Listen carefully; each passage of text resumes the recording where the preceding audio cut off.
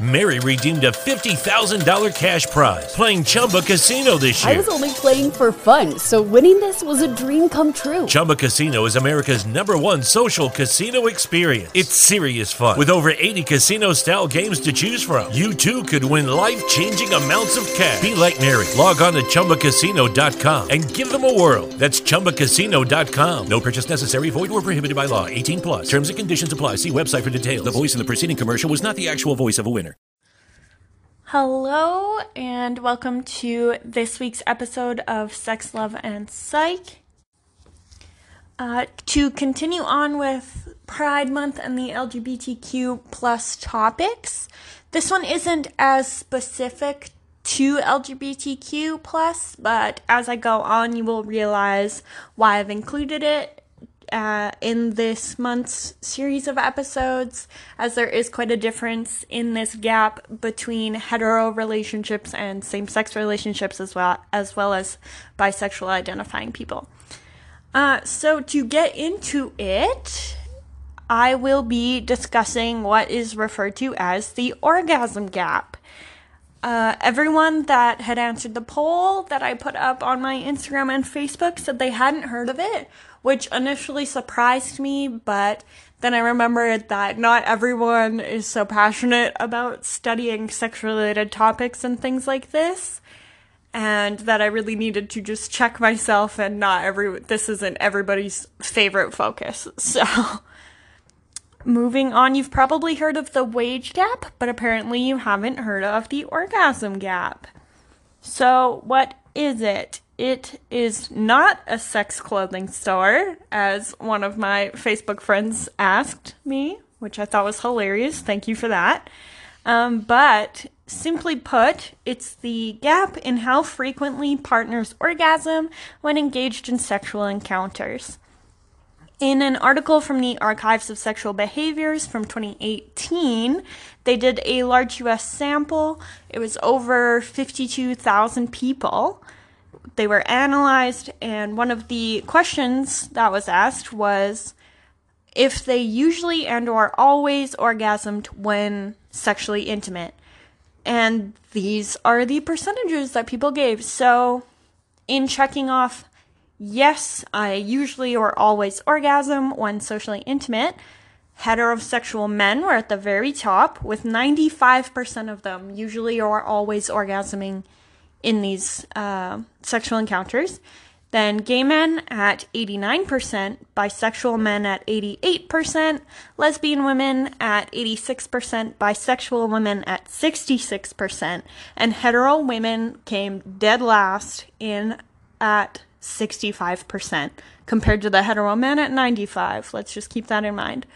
So as I said, this isn't specifically an LGBTQ plus issue or topic, but as you can see, there is some variance between hetero relationships and same-sex relationships, where a hetero man and woman is going to be 95% and 65% respectively. Gay men with other gay men, 89%. Lesbian women at 86%, and bisexual men and bisexual women kind of in between there.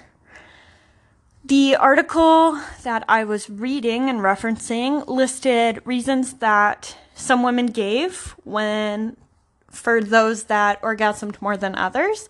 The reasons included receiving more oral sex, longer duration of sex, more general relationship satisfaction, asking for what they want in bed, so like that communication upped the chance of orgasm, more dirty talk, and among a few other reasons that are like more specific, like acting out fantasies and stuff like that. And situationally, they were more likely to orgasm if the encounter included deep kissing, manual genital stimulation, and or oral sex. So, in some past episodes, we can kind of see why some of the other topics we've discussed could maybe influence this. So, like the porn industry episode I did, I believe it was like episode 16 or something, I did discuss the focus of heterosexual porn on the penetrative sex more than any foreplay, and the focus on the male orgasm or like the money shot, and the male finishing being the finish of the porn. And when we were discussing dating apps and like hookup cultures and stuff, there's less focus on what the other person wants in these like hookup scenarios. There's less communication. If it's a one-night stand or super casual thing, you don't really get that practice of getting to know each other or knowing what the other person likes or maybe communicating what you like. You maybe aren't as comfortable with that person, so you might be a little more tense, so you're less likely to orgasm. When we discuss toys, there is a lot of stigma surrounding the use of toys, especially in heterosexual relationships. It can be seen as some threat to the person's masculinity, or just the idea that using toys means that you and your partner aren't enough on your own.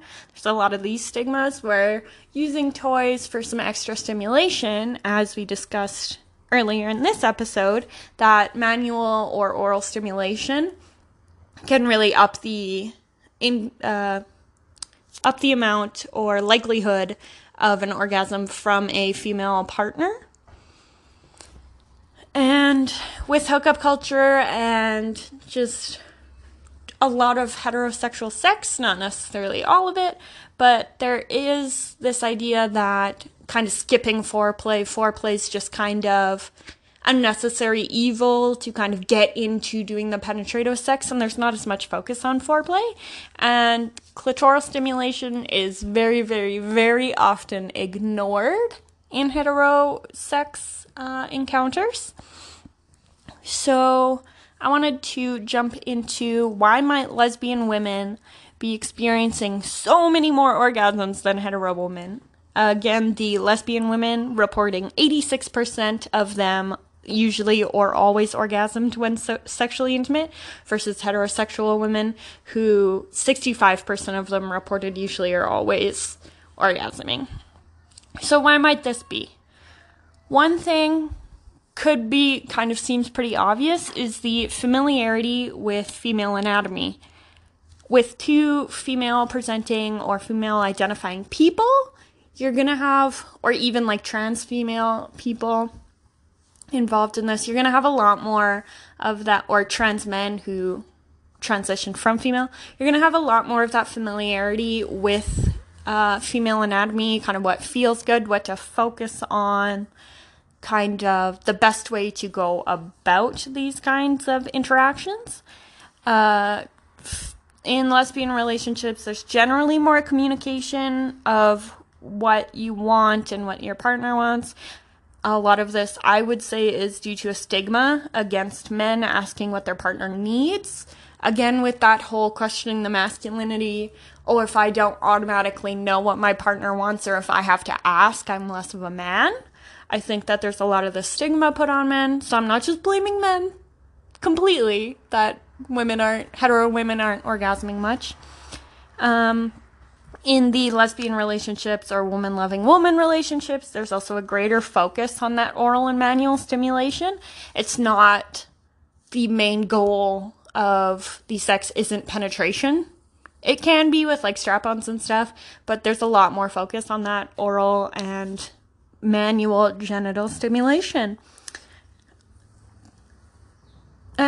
The other part here, kind of what we discussed with the porn, sex isn't expected to end when one person finishes. So in like a lot of that heterosexual sexual relationships or hetero porn, you kind of like see the man finish and then sex is done, whether the woman has finished or not. And that's not really the case in, I want to say, most lesbian or woman-loving woman relationships. So what can we do to close this gap? So we can start removing some of these preconceived ideas of masculinity and heterosex, kind of questioning it in ourselves. Where are these ideas coming from? Are you really less of a man if you ask what your partner wants, or if you use toys, or if you go down on your partner more? No. So let's start examining that and coming out with it kind of thing. Another thing is women start asking for what you want. There's, again, this kind of a stigma against women speaking out. They're kind of seen as bossy or demanding or whatever, maybe not as submissive if they ask for what they want. It can be kind of hard to ask what you want if that's not something you're used to, but like just get in that practice. Men, start thinking of the clitoris as the head of your penis. If someone paid attention to only the base and shaft of your dick, how likely would it be for you to reach orgasm if they just completely ignored the head? Now, let's transfer that to women who generally only get a lot of penetrative action in sexual encounters with hetero men and just completely ignoring the clitoris. That has 8,000 nerve endings there, and it does become engorged when sexually aroused. So let's start paying more attention to it. As I kind of alluded to earlier, don't be afraid of toys. If it's better for her, it'll be better for you. If she orgasms, you're going to have a better time too, more than likely. Oh, I did want to take a minute here to acknowledge that there is a gap in research when it comes to trans and non-binary input. I've kind of been speaking in very binary terms here with kind of a mention of bisexual people, but this does ignore trans and non-binary people, and I would be very interested to see how their kind of numbers compare and whether they're male to female or female to male or outside of that binary, how that influenced the frequency at which they orgasmed. Some history also to add would be that historically, especially since like the Victorian era, women's orgasms were very much looked down on. They weren't seen as necessary to procreation, which was the big focus of sex in that time. At one point in one of my textbooks, it mentioned how women who enjoyed clitoral stimulation or could not orgasm by penetration alone were seen as frigid and were seen as kind of like broken people. So this orgasm gap is clearly not something that is new, and I would go on to bet that it has improved a lot since like Victorian times or even in the last few decades. But there is still so much room for improvement, and that's not necessarily orgasm specifically, but this quest for just better sexual health for everyone is one of my biggest goals for sure in my sexual health education career path. I just want everyone to feel more comfortable communicating what they want and what they need, being more receptive to partners' communication, learning what feels good for everyone, and just kind of all of this kind of stuff is a big part of what's brought me towards sexual health education as a career path, as well as to creating this podcast.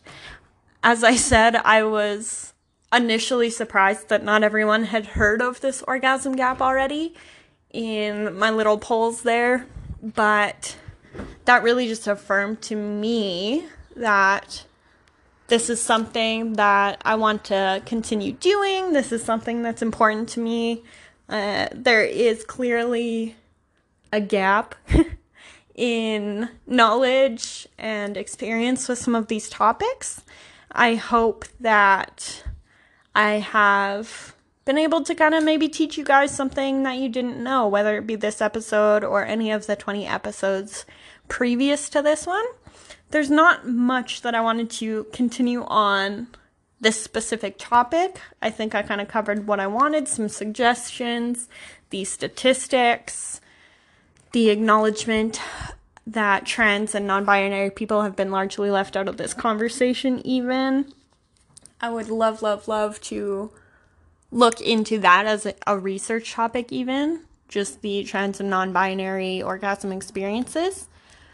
But I would like to thank you guys so much for tuning in again this week and continuing to support me in this endeavor. I really appreciate all of you who give me feedback. If you have feedback, let me know, shoot it to me. You know, I'm super receptive to that. I love to hear what you guys think. This is a shorter episode, but I don't want to ramble on for too much longer. So thank you so much for tuning in. Have a wonderful week. Tune in for next week's Pride Month episode as well. If you have any topic ideas that you want to hear about, shoot them to me. And yeah, have a great week. Thanks for tuning in. Bye.